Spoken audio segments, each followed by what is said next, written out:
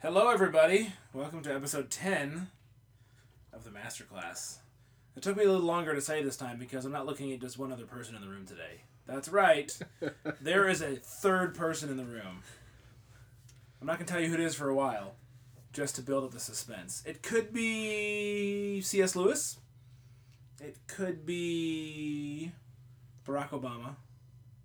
Or it could be someone else a little closer to home. We'll find out later. Dave, how are you today? I'm doing great. Yes. Well, the possibilities are endless. Yes, I'm wish I had a better list of people to make up than what I just said. Nothing against those folks, but one of them's dead. So it would be a little tough to... Yes. Maybe it's Joel Osteen. I don't think so. No, I don't think so either. No. Although his smile would fill up this room, that's for sure. Anyhow, this is episode 10. We're here again. I feel like we should tell him who's in the other room. In the other room. We're not going to allow him in here with us. No, they're Skyping in from next door. No, you're laughing. You're giving it away. See? It's either a girl or a boy with a really high-pitched laugh. We're not... No, I'm kidding. All right, it's my sister. She's here. Rachel, say hi. Hi, everyone. She is a senior in college at Taylor University, my alma mater. And she actually has the same major that I did.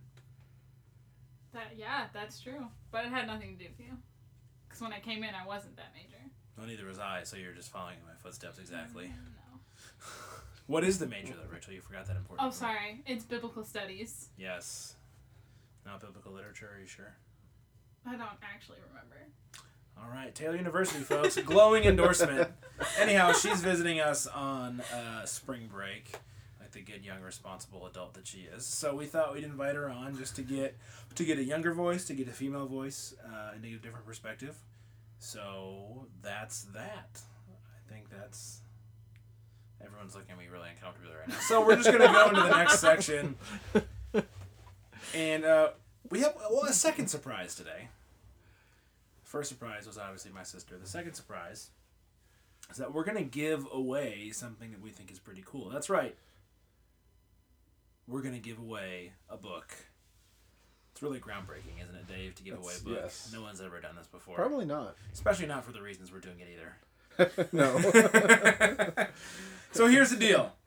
We are going to give away a book that we have talked about a lot on this podcast. We even wrote a decently in-depth book review about it on the blog as well. It's called Living in Christ's Presence by Dallas Willard and John Ortberg. We will be giving away either the hard copy or what we recommend is the audio version on Audible, because you get to hear John and Dallas actually... It's not someone else reading their audiobook. The book itself was the written down... what's the word I'm looking for? Is it transcript? Transcript of this conference that John and Dallas put on. So the audiobook is the way to go because it's the actual audio from the conference. It's super, super good. Dave, why should they want this book? Oh, man. So many different reasons.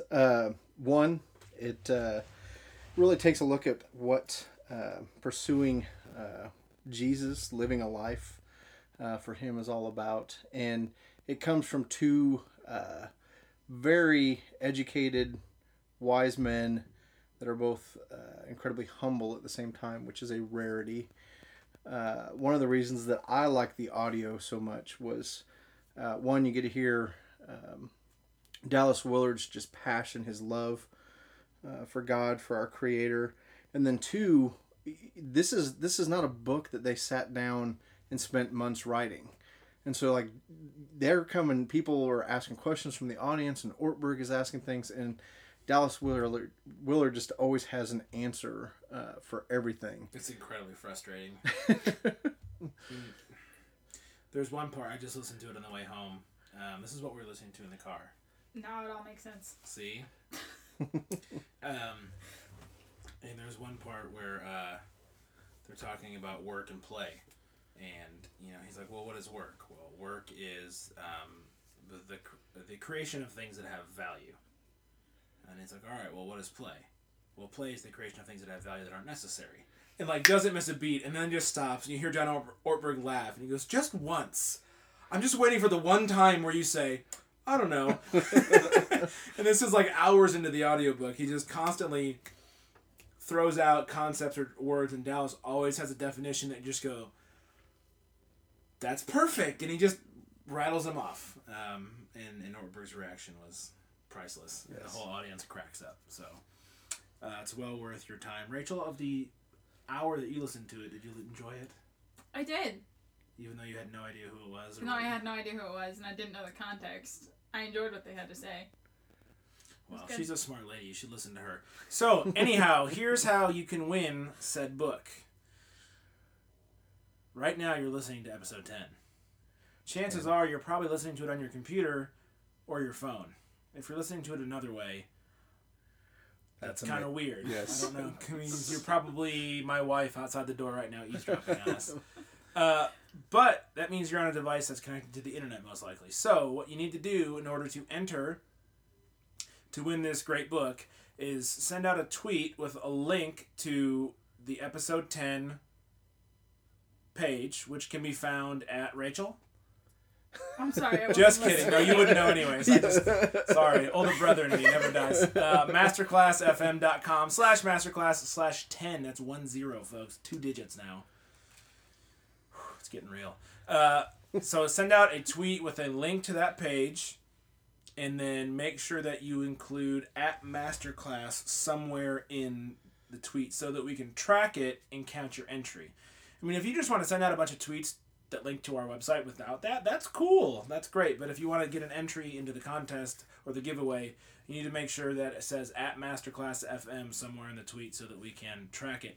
If you want to get a second, that's 2 guys. That's twice as many chances to win. You can go on Facebook, find us at Masterclass FM, and click the like button.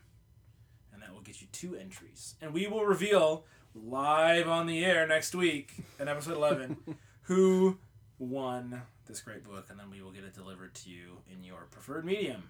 Sound like a good idea, guys? Sounds like a great idea. Great idea. Oh man, this is good. I gotta ask them more questions. So I think that's all the fun stuff. Do we have any follow-up or anything that we want to talk about from last episode before we dive into the really easy topic we have tonight? No, I don't have any follow-up. All right. Well, Rachel, since you're new and you're our guest, would you do us the honors of reading the text and give Dave a break? Absolutely. So this text is Matthew 5:43-48. You have heard that it was said, you shall love your neighbor and hate your enemy. But I say to you, love your enemies and pray for those who persecute you, so that you may be sons of your Father who is in heaven. For he makes his sun rise on the evil and on the good, and sends rain on the just and on the unjust. For if you love those who love you, what reward do you have? Do not even the tax collectors do the same? And if you greet only your brothers, what more are you doing than others? Do not even the Gentiles do the same? You therefore must be perfect, as your heavenly Father is perfect. All right. Easy enough, right? Sure. Nothing. That's the podcast, guys. Nothing to cover. Nothing complicated. All right, so I guess let's start from the beginning. Dave, what does it mean to love your enemies and pray for those who persecute you? That's a good question. Well, that's why I wrote it. Oh, gotcha.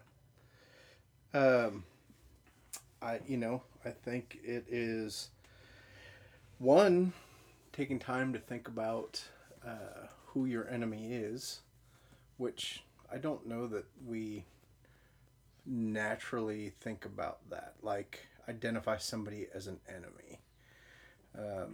And so that would be, I think the first thing would be identifying who our enemies are. And I'm guessing, in my head, I'm kind of contemplating that enemies may be different than what we think of when we immediately hear that word.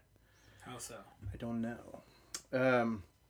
I think when we think of an enemy, we think of somebody who is evil and does bad things and is not like us at all. And I would venture to guess that our enemies are probably a lot more like us than what we think. Now, it's if you want to throw something out there like ISIS or a terrorist or something like that, that's probably what people think of when they think of enemies. And I definitely think that that is included in this, and we can flesh that out a little bit later. Mm-hmm. But I'll say it this way. The people that I hang out with are generally conservative. That's...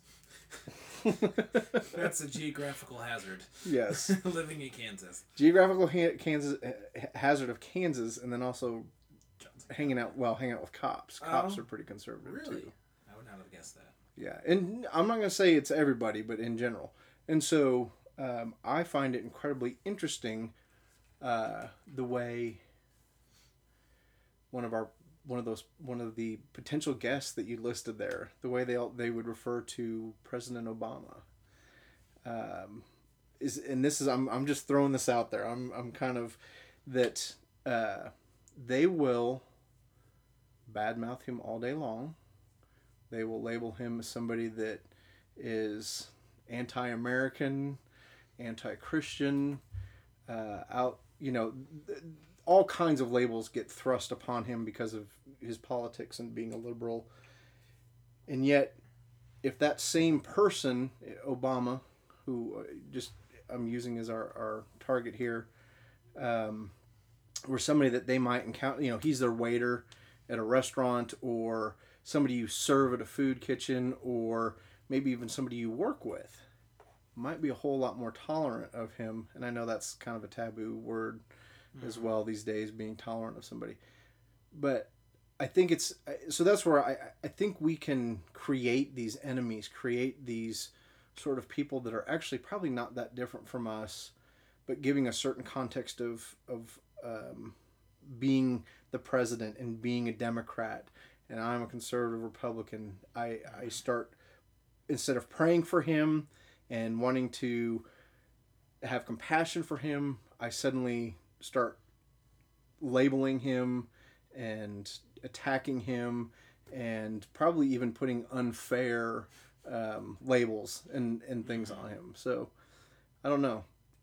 And then I think for that matter, I think there's probably those people that we come in contact on a daily basis that maybe we do that too, and we don't realize that we do it. So I don't know. Does that make sense?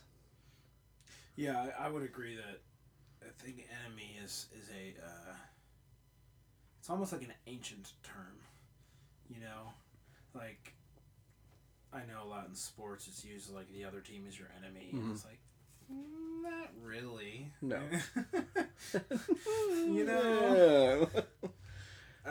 But like when I think of the term enemy, I'm thinking of like war or combat or yes, someone's coming after my family, but it has this connotation of violence, life or death, drastic situation. I don't think of my enemy as a conservative yuppie know-it-all, like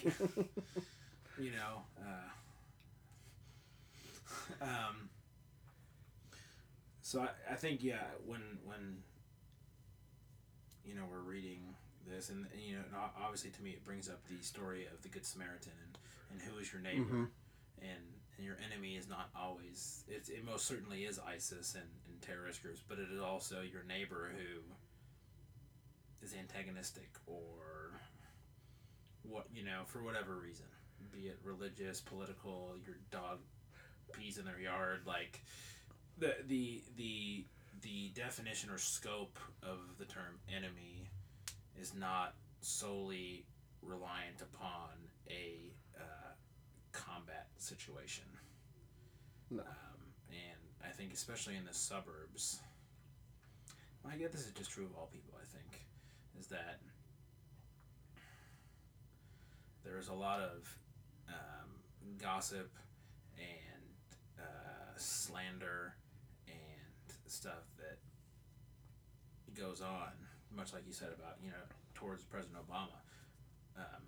But that also happens about your neighbor or about your neighbor's kid, or are they having an affair? I can't believe, like all that sort of stuff is like, I I think, very applicable to how we love our enemies and pray for those who persecute us. Like if we are the person being gossiped about on the block, then it's our job to pray for the people that are gossiping about us. Which is not your first reaction. Your first reaction is to walk over there and light dog poop on fire on their porch. Clearly, I mean, clearly that's your first reaction. But Rachel, I'm going to pose the question to you. Yeah, I agree with what both of you have said, and I think the word enemy has a very different, there's a very different interpretation of that word now, where it's like, it is terrorists and ISIS and very, like, public enemies like that, but it's also the people, for me, like, the people at school that I don't like, that are shockingly similar to me, and I don't like what I see in them that I know I have in myself, so I make them my enemy. I make them almost less of a person in my eyes because I don't want to deal with what I see in them in me. So I think, and in that situation, my first instinct is to not pray for them and how they're acting. It's to badmouth them or to get my friends on my side of the argument. But yeah, I agree with what both of you have said about who the enemy actually is and the importance of thinking about who it actually is and identifying that. So what does it mean then to say that we're supposed to love our enemies? Because that seems like a loaded sentence to me. I don't know if that's a good thing or a bad thing, but I feel that way about it. But, now that we kind of have an agreed upon definition or scope of the term enemy, when Christ says that we need to love our enemies and pray for them, what does that mean? What does that look like?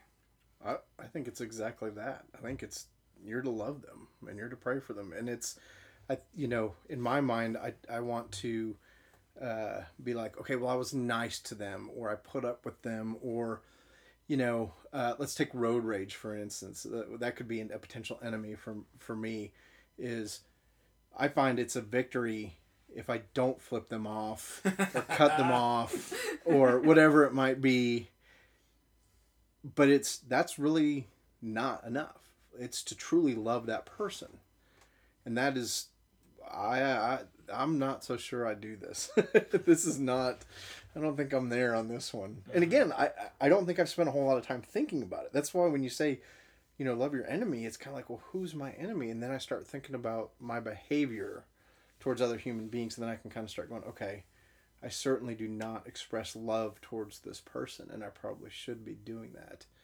And I don't even know if I know exactly what that looks like. I mean, I can, it's such a, okay, I'm going to think nice thoughts about this person and I'm going to wish them well and I might even pray for them, but do I really love them? I don't think I do. I mean, but that's exactly what we're being told. And I think this is a very, yeah, you love them. Not just think nice thoughts about them. So I mean, I don't know how you get there. I really don't. Will you just be perfect, Dave? Like God in heaven is perfect. Isn't that the way this verse finishes up? Exactly. That's exactly how it finishes up. If only it were that easy. Alright, so let's extrapolate this from beyond the cul-de-sac and take it to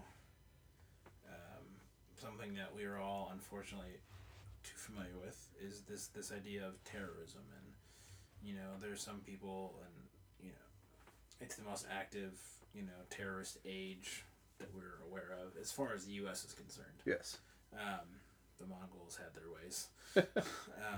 But how does this, I almost said sentiment, and that is not accurate whatsoever. How is this teaching and imperative that Christ gives us to love our enemies and pray for those that persecute us? Okay, so ISIS has never captured me. I have never been even remotely close to a situation like that. Does that make ISIS my enemy just because I'm an American?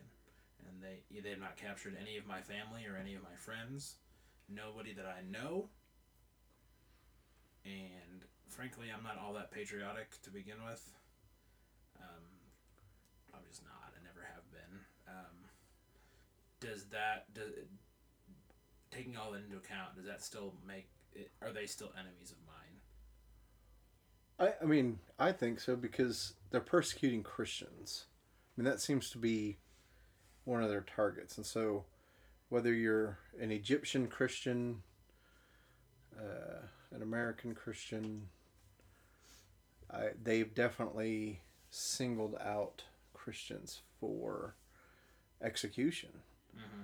And so, I think in that element, yeah, they are our enemy. And even as you were saying that, I was like, it was kind of just the thought of how much would that change if you did have a family member who was currently being held by, whoever it would be, ISIS or, whatever, Mm-hmm. The Philippines, anywhere that. Yeah, all the militias in Central Africa and the Congo and. Yeah. Or for that, well, I won't go down that road. So even as you were saying that, it was like, wow, that would even, I mean, that to me would be like the ultimate enemy, is somebody that was doing something to someone that I loved.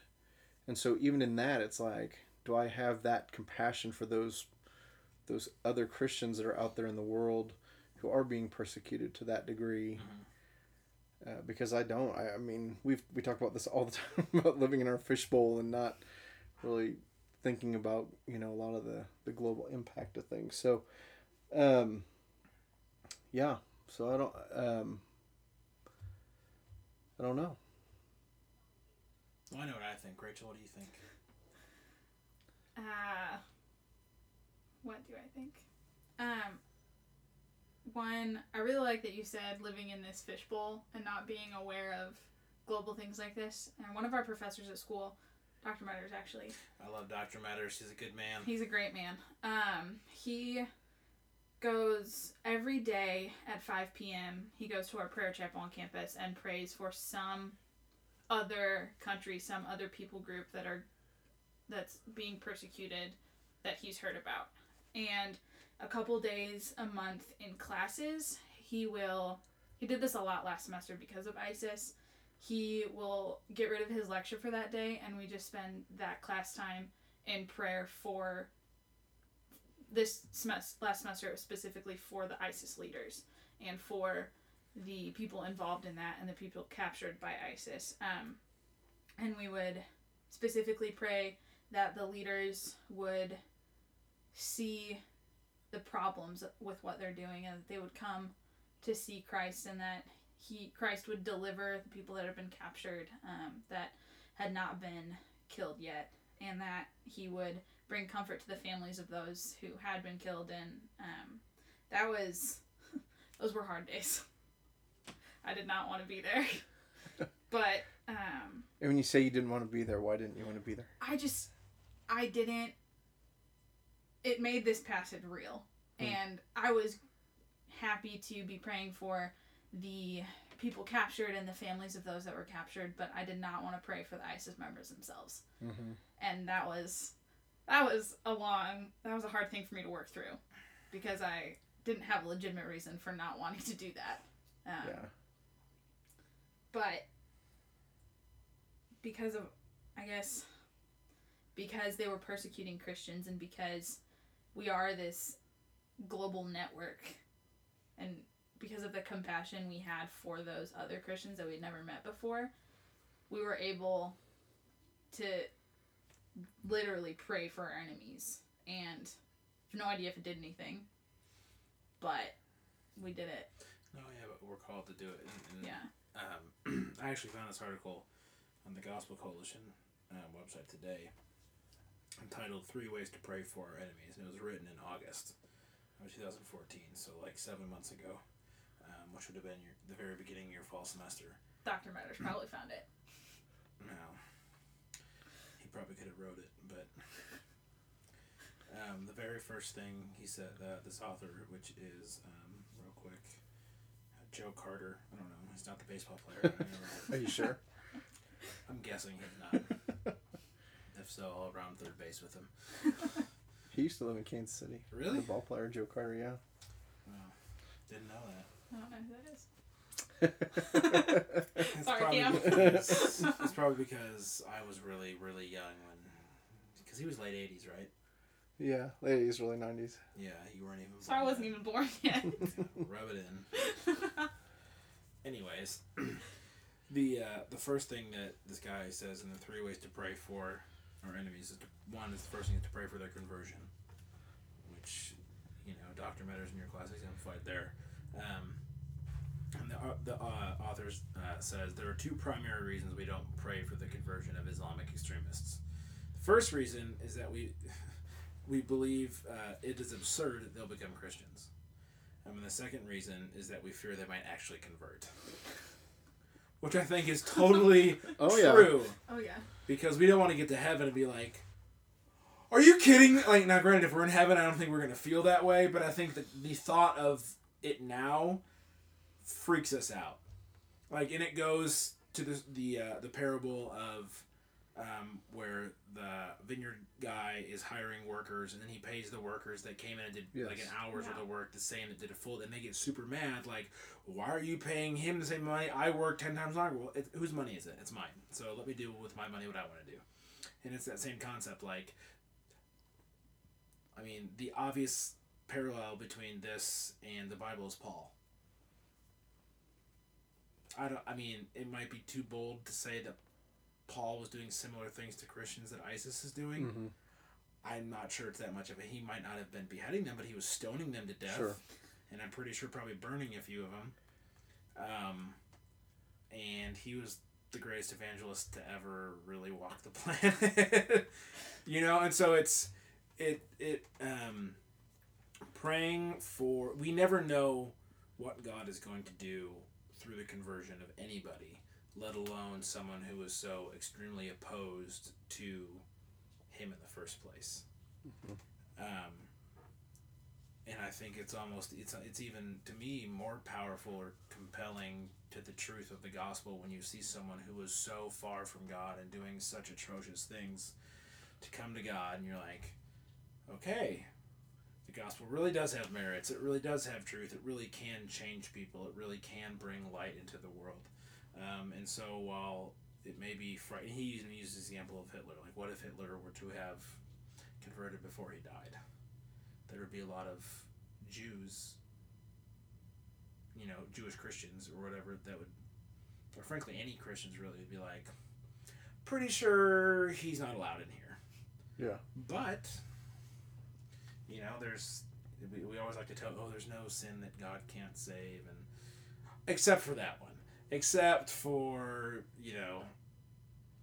whatever. Yeah. So, anyways, his first point is that we have to pray for their conversion, whether or not it makes us uncomfortable because we hate them, or because we just don't want, like we have the Jonah reflex. I don't want to go to Nineveh because I don't want you to save those people. They don't deserve it. I don't want to see them. Like, I know, Jonah says, I know that if I go and I preach, they'll repent and they'll be saved. And I don't want that. I want that, and so we get that sort of indignant attitude towards, like, I don't care what you want. I don't want that to happen. So I'm gonna, I hopefully God doesn't put me in a whale for having those thoughts about certain things. But I mean, the Bible is littered with examples of this exact scenario. Yes. And we could learn a lot just by seeing how God acts in those situations. 2, he says, pray the evil they do may be restrained. And he talks about, he says, there's no dichotomy in praying for the good of our enemy and praying that their evil actions be restrained. So it is to their benefit as well as ours that they be prevented from committing more evil. For those who have hardened their heart against God, it would be better that their life was shortened than for them to continue to persecute his children. The protection of innocents from slaughter may require human governments to take military action against Islamic extremists. We are warranted in supporting the just use of force and restraining such evil, but we should remember that while the death of the terrorists may be the only effective way to restrain their actions, we should not rejoice in their suffering or death. Which I thought was a very interesting point. that I can pray for their conversion. I can pray that God has mercy on them. I can pray that they would, come to know the error of their ways. But at the same time, I can say, God, stop this now. Like, send in a Black Ops team and just save the Christians that are being persecuted. And that's not a contradictory thing, which I think is interesting to think about. You can pray. Again, the hardening the heart brings up Pharaoh in my mind. Yeah. Moses was doing everything he could to get Pharaoh to pay attention. God was giving signs to show Pharaoh, look, I'm it. Like, you're not, I am. And then the more and more Pharaoh hardened his heart, it just started circling the bull, And so it's not a, he uses the word dichotomy, to pray for someone's salvation, but also pray for the swift end of their evil. Which is kind of a heavy thing to think about, really. And the last point is pray that they will receive divine justice. And he quotes Romans, and then he has a link to the really, really good article about the imprecatory Psalms where David is saying, slay this dude, God, have vengeance upon these people, and all the Psalms that people like C.S. Lewis threw out, saying that's just pure evil and human vengeance. But if you actually read the Psalms, David is defending God's honor in every single one of them. It's not about personal vengeance. It's about God. They are blaspheming your name. They are running your name through the dirt. You need to do what you promised and judge the people that go against you. And so he makes the point that, we should not skip the praying of their conversion and praying for their good and just going to, God, rain down fire and brimstone and Sodom and Gomorrah them all. No, we need to pray for their salvation. We need to pray that they would come to the truth. We need to pray that they would repent of their evil and they would change their ways.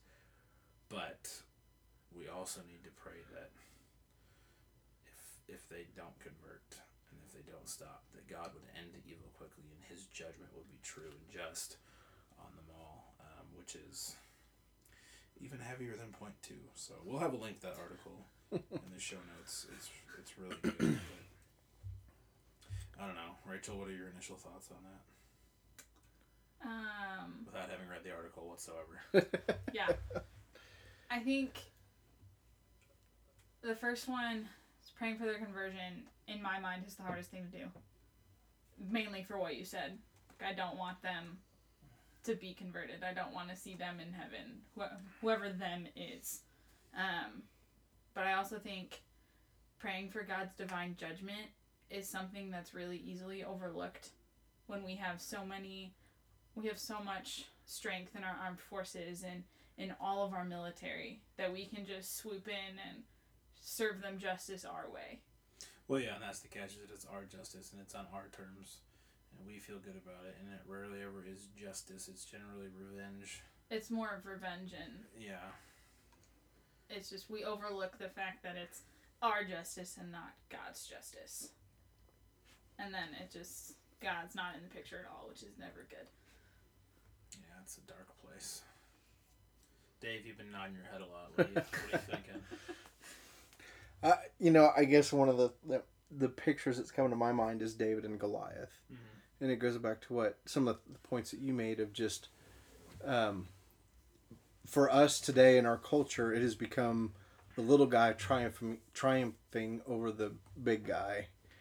And the reality is David did what he did because the Philistine was bad-mouthing God. And nobody was standing up to him. And he's like, that righteous indignation that he had there of just wanting to defend his God. Uh-huh. And, that's why he got picked as king over all of his bigger, stronger, better-looking brothers. And who says they were better looking? Kings are good-looking. Lawyer. It's just a lawyer. And so, so just, that idea of,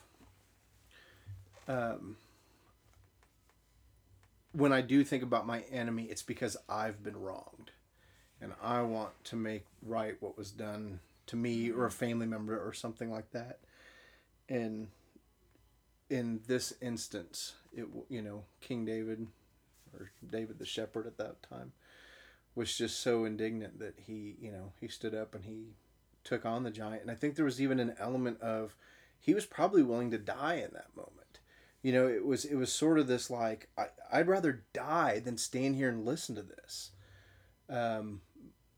Maybe deep in his heart he knew he was going to win and God was going to allow him, but I think it was, I'd rather die than listen to this, and I'm going to do what I can, and hope God's on my side and let the chips fall where they may. And I know I don't do that. I know I don't have a righteous. It's generally very selfish when I feel like I have to, and then when I feel like I have to whatever with my enemies. And then I just lost my thought that I had.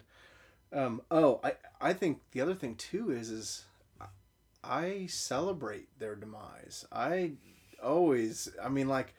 can't think of one time, I'm sure I haven't, where I was like, oh, that's sad, or that's an awful thing to happen. And and you get a little hop in your step. Oh yeah.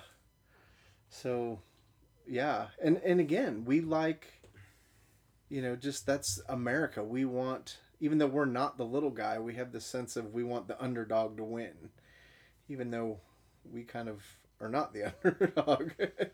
No, but we always paint ourselves as the underdog. Do we? I would think so. We like to say like we're the greatest country in the world and we've got the greatest military, but who brags about that? The insecure little punk.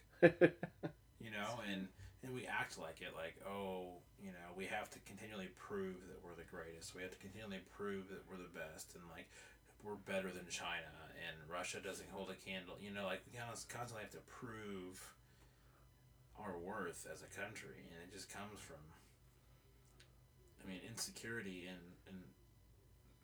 just like a national insecurity that we're going to be found out. But guess what? America's not that great. We got how many billions of dollars in debt? Immigration just like any other country. Yeah. But when you consistently paint yourself as like, manifest destiny and we're the greatest and no one can touch us and we don't lose anything, that's a hard banner to carry after a while. Yep. So. I really like a perspective you brought up of how David fought Goliath because the enemy was against God, and how most of your enemies and most of our enemies are people that have done something against us. But it just made me think of how often we focus on what's been done against us or someone we love rather than what that person or like that entity has done against God. Mm-hmm. And how that doesn't even faze me. No. And that should be something we think about. But it's all just about us and the people we love and the people that are close to us. So I thought that was cool. All right. Now this is kind of an odd question, but I'm gonna ask it anyways. Why does Jesus bring up the sun and rain? It just seems like he just throws it in there. What I compare it to is Ecclesiastes, and just everybody's fate is the same. It doesn't really matter whether you're rich or whether you're poor or whether you're good or whether you're evil. I guess ultimately your fate's not the same, but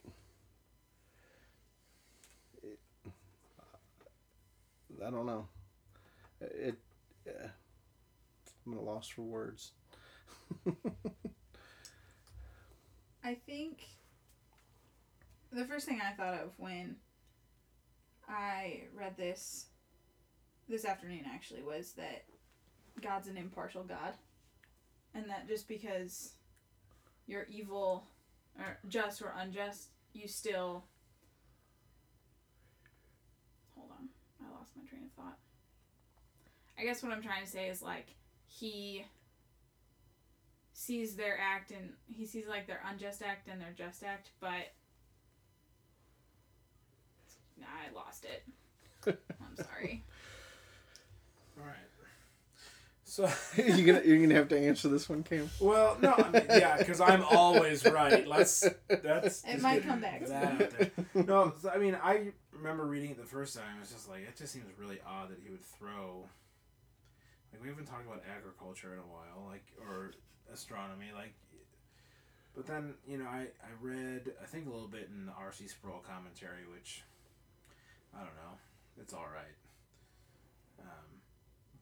But he made the point that, you know, just because that God's benevolence is not dependent upon your goodness or your evilness. Like, God provides the rain and the sun to the farm, regardless of whether or not you're above board as a businessman or you're shady, whether you treat people with respect or you screw them at every chance you get. Like, God directs the rain and the sun on the evil and the good, regardless of their moral standing, right? So his goodness, his provision for life is not dictated by your ethics or your morals. It's dictated based solely upon what he chooses to do.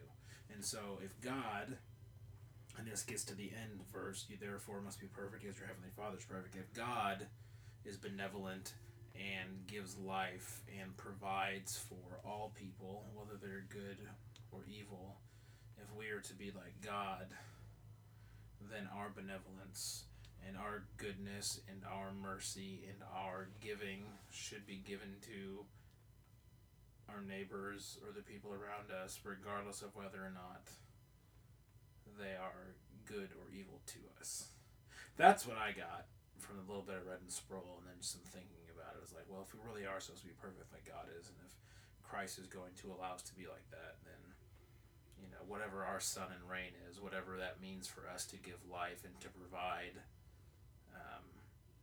benefit to those around us, then we need to do that regardless of how we feel about that person or how they treat us, you know. It's like the whole treat others as you want to be treated yourself. Like, you always want to treat yourself well. It doesn't matter if they suck. Like, you're still supposed to treat them the way that you want to be treated. So that's how That's where I was trying to take my thought. So thank you for saying it much more eloquently than I did. Oh, you're welcome. Someone go your head. Yeah, it's gravitational pull. It's just everything. It's just getting bigger as I look at it. It is. These headphones don't fit anymore. That's not going to make a whole lot of sense without a visual. I have a really large head. That's the joke. It's really big. I have a really thick neck because I have a really big head. It's huge. Yeah. Thanks, sister. So, moving on. And this is meant to not be an open-ended. Well, no, never mind. It's open-ended. What are some practical ways we can show the love of God to our enemies or persecutors? By open-ended, I meant, like, there's a million contexts represented in this question. So maybe we take this, like, in a very specific, like, mold. Without necessarily naming names or providing too much detail as to give away the situation, maybe we could think of what's a practical way that we could show the love of God to someone that we would consider an enemy or persecutor in our lives. Like, what would be a practical way to do that? Which one I think would benefit us, but also might help the listeners with a similar situation in their life. I'm not going first. Those goes. I think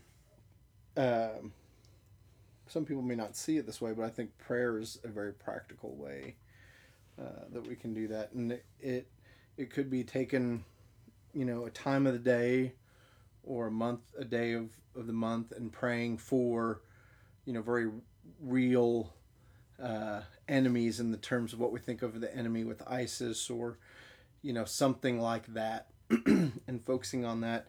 I think the second thing is just day in and day out praying for those people that we think have wronged us, instead of holding a grudge and wishing for the worst for them.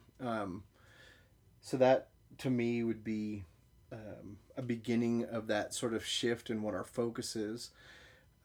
And then, I guess for me, there's an element of just thinking about not being so focused on how I've been wronged by somebody, but kind of trying to do it with the idea of what has this person done, what has this person done to wrong God, and then truly just focus on praying the best for them and praying for their salvation and praying, for things that would come from the heart if we really loved that person.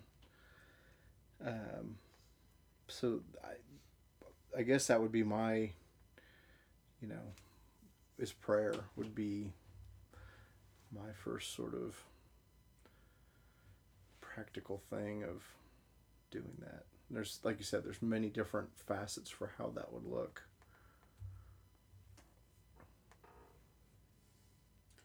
I'm trying to think of a specific situation. Is my job considered an enemy? Pray for my job that I get a new one. That would be nice. Yeah, I think the most practical thing aside from prayer, which is and as ethereal and mysterious as prayer is, it's still a very tangible thing. Right. Like, you have to think to do it, you have to focus, like, you have to make an effort. Like, there are some very tangible things about prayer that make it an easy thing to know that you're doing, But I think that, oh my gosh, did I just forget what I was going to say? You guys have cursed me. Is to be very aware of your motivations when you are in those situations with someone that you would consider an enemy. And I think that being aware of your motivations is way easier than we make it out to be. I think we are really good at justifying or just looking the other way. Like, we know when we're being mean. We know when we're trying to humiliate somebody. We know when we're trying to get the best of somebody. We know that's going on. We just, in the moment, believe that it's an okay thing to do. Or we can justify it or whatever. So I think that along with prayer, when we know that we're in a situation with someone or someones who we would view as an enemy, that we need to take the courage to really examine why am I about to say this? What is the motivation behind why I'm thinking that before we speak? Because how we speak, or what we speak, how we speak, and how we communicate with those people in those situations is going to communicate an incredible amount about who we are and who God is. And if we can return good for evil, and if we can show them that Christians are going to respond differently than non-Christians in those situations, they're gonna notice, right? And that's really the hope that we have, is that we pray for their salvation, we pray for their repentance, but we also give them opportunities to see the gospel reaction in real life.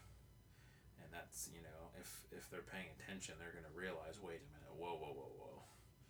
That's not what I was expecting. Like, if they want to go into a verbal fight and you don't go there with them, most people know when they say something, it's going to instigate a response. And if you don't give them the response, they're going to, wait a minute. That wasn't supposed to happen. Now I can't make the great point that I was going to make because Dave didn't let me. He subverted the conversation. So I think the awareness of motivations and the awareness of the situation that you're in can go a long way in helping you respond in a Christ-like way.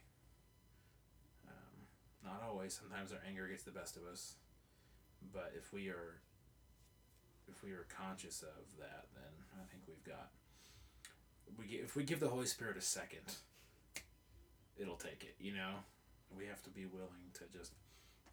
It's not about me. It's not about me. So hopefully that helps. You got anything, Rach? Yeah. My first thoughtful response in situations like that, when I am face to face with whoever my enemy is at the moment, is to kill them with kindness. Which is a very cliche saying, but yeah, I don't like it. It's best for what I'm trying to put forward. But it's still a bad saying. But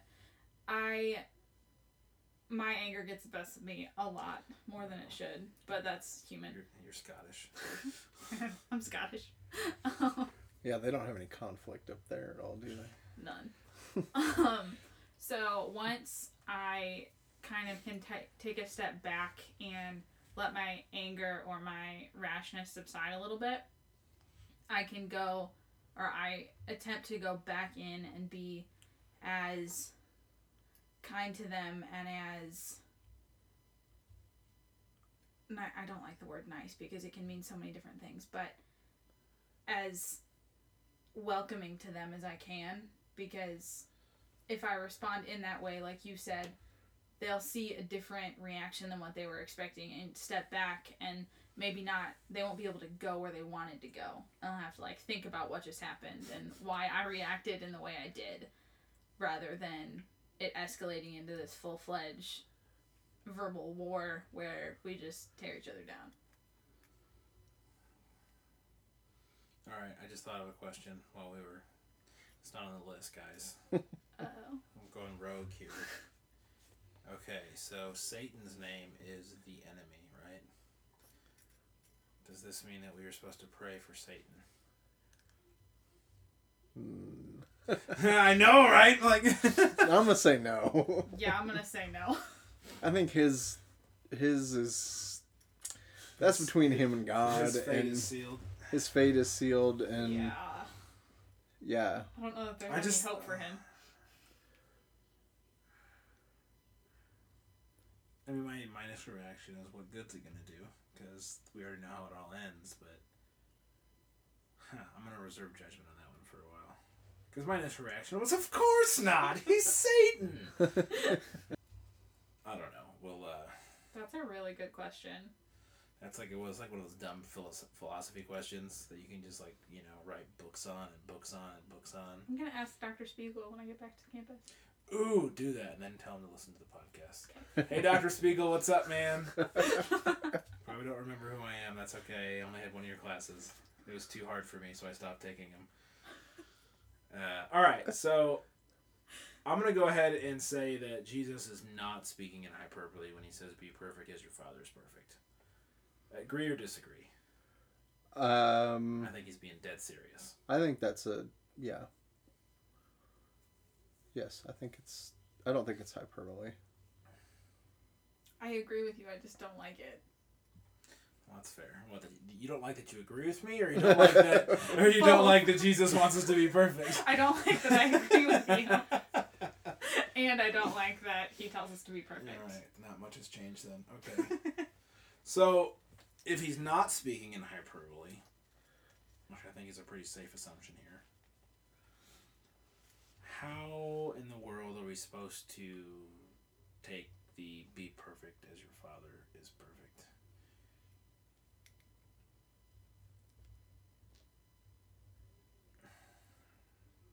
College senior, what say you? I say we can try as hard as we want, but that will never work. But if we have Jesus in us and the Spirit dwelling within us, then I think being perfect in God's eyes is very achievable. And in that sense, I feel like we can be perfect as the Father is. But if we try to do it on our own, we just fail miserably. All the time. Kind of like Sisyphus. Roll it up and fall back down. Man. Dave, what about you? I think it's that is what the expectation is. I think the expectation is to be perfect as our Heavenly Father is perfect, because that is, that's ultimately what it requires. Is it requires for us to be perfect. And so that is the expectation, and ideally God wants us to be that. That's his desire for us. That's his hope for us. The reality is we can't do that. And that is why, Christ died on the sin and died on the cross for our sins, atonement, So yeah, atonement. That old nutshell. So I believe that Jesus took our place, and that through him we are able to be perfect. But with that aside, I think that was the expectation, is for us to be perfect. It's just, it requires him dying on the cross for us to be that way, because we can't. Makes you feel real good, doesn't it? Yeah. So. Yeah, I think, if you kind of view like Matthew 5 as a subset, like one part of the whole of the Sermon on the Mount, and this kind of being like the concluding thought to that part. And you look back at all the things that Jesus has talked about in Matthew 5, being the Beatitudes and his thoughts on anger and lust and adultery and divorce and letting having integrity with what you say you're going to do, and all of these things. And he's taking the Old Testament law and revealing the Spirit behind it, and calling us to live lives that meet that high bar. And frankly, I'm glad God has a high bar. Yeah. Like, Christianity would not be nearly as compelling to me if it was, just try your hardest. Do more good than evil, you'll be fine. Here are the 5 pillars, do these things. As long as there's more good than evil at the end, you're like, no. Because I tend to trend towards the bar. Like, if people have high expectations of me, yes. I tend to do better. I try harder. I think deeper. I have motivation to reach the bar, and that's just my own character flaws. But to me, God setting the standard of you must be perfect as I am perfect. Yeah, it's frightening, because I know I'm not. But at the same time, if what the Bible says is true, and if the Holy Spirit is in me and Jesus is continuing his good work in me until completion, then I don't need to feel the burden of that. Dallas Willard says all the time, he always brings up the easy yoke. Yes. The easy yoke of Christ is that he has done the hard work. He is going to continue to do the hard work of changing us. And if we are willing to see things from his perspective and see that what he says is true, then we are going to be pulled toward perfection as Christ continues to work in us. And it's not because I'm trying hard. It's not because I'm in 17 Bible studies. It's not because I volunteer at the church. It's because what God says is true. That Christ died for us so that we could be perfect in Christ. And so I think it's almost kind of like a promise at the end. I've laid out the high bar. I've shown you the error of your ways. Mm-hmm. I've shown you that you can't get there by yourself. Now just trust in me to get you there. Follow me. Do what I say. Trust that it's true, and I will get you to the promised land. And so I mean, yeah, it's really intimidating if you view it from the I've got to achieve that sort of perspective. But if you view it from like, well, it's already kind of done. You know, Christ has already accomplished it. It's just a matter of us catching up. It still scares me because I know that Christ has a lot of work to do in me, and that is kind of like uncomfortable because I don't like being wrong. I don't like to admit being wrong, or admitting that I have sin or that I'm cocky or any of these things. But it's more of an encouragement to me now than it ever has been. That yeah, Christ will present me perfect and blameless before God. Like it's gonna happen. It's just a matter of time, and it may be painful to get there, but if I believe what Scripture says, then bring it on, because it's totally going to be worth it. So that's what I think about it. Any final thoughts? Wow, that went really fast. I know. That's the fastest that's ever gone. I think it's been like an hour. Is that not normal? No, it's normal. Normal's an hour, but it just went by really fast. It went by quick. Anyways, listener, back to you. I think this is a good place to kill this episode. So, Dave. Yes. If said listener, in parentheses, wanted to get in contact with us, how might they do that? Oh, there are many ways that they can get in contact with us. They can reach us on Twitter, which is at Masterclass FM. At Masterclass FM. They can see us on. They can send us an email. So again, masterclassfm@gmail.com. If you want to tweet directly to Cam, that's at Cam Brennan. Say it with some confidence, Dave. At Cam Brennan. At Cam Brennan! That was super obnoxious. I'm sorry. And then you can reach me at 108HBO. And... Ooh, Rachel, what's your Twitter handle? Are you on Twitter? I am. She didn't say doesn't that know. with much confidence. No, I am. I'm just not on it very often. But it's at RM_Brennan. That's at _Brennan. All right. And then you can go directly for the show notes at masterclassfm.com/masterclass/10. Yes, and you should go to the show notes this week because there's links to two really good articles that we mentioned. One much too briefly, but check them out. They'll be labeled in the show. They're well worth a read. And then you can also go there to find out, is there a link there to our Facebook page? Yes. And there'll be instructions on how to win your free book. Yes. I'm very happy about that. Well, shall we say au revoir to all of our friends? Or goodbye because we're in America. Maybe you're in America. Well, we're in the same room, so we have to be in the same country. I live in the moment, Rachel. Okay. Goodbye, everybody. Bye.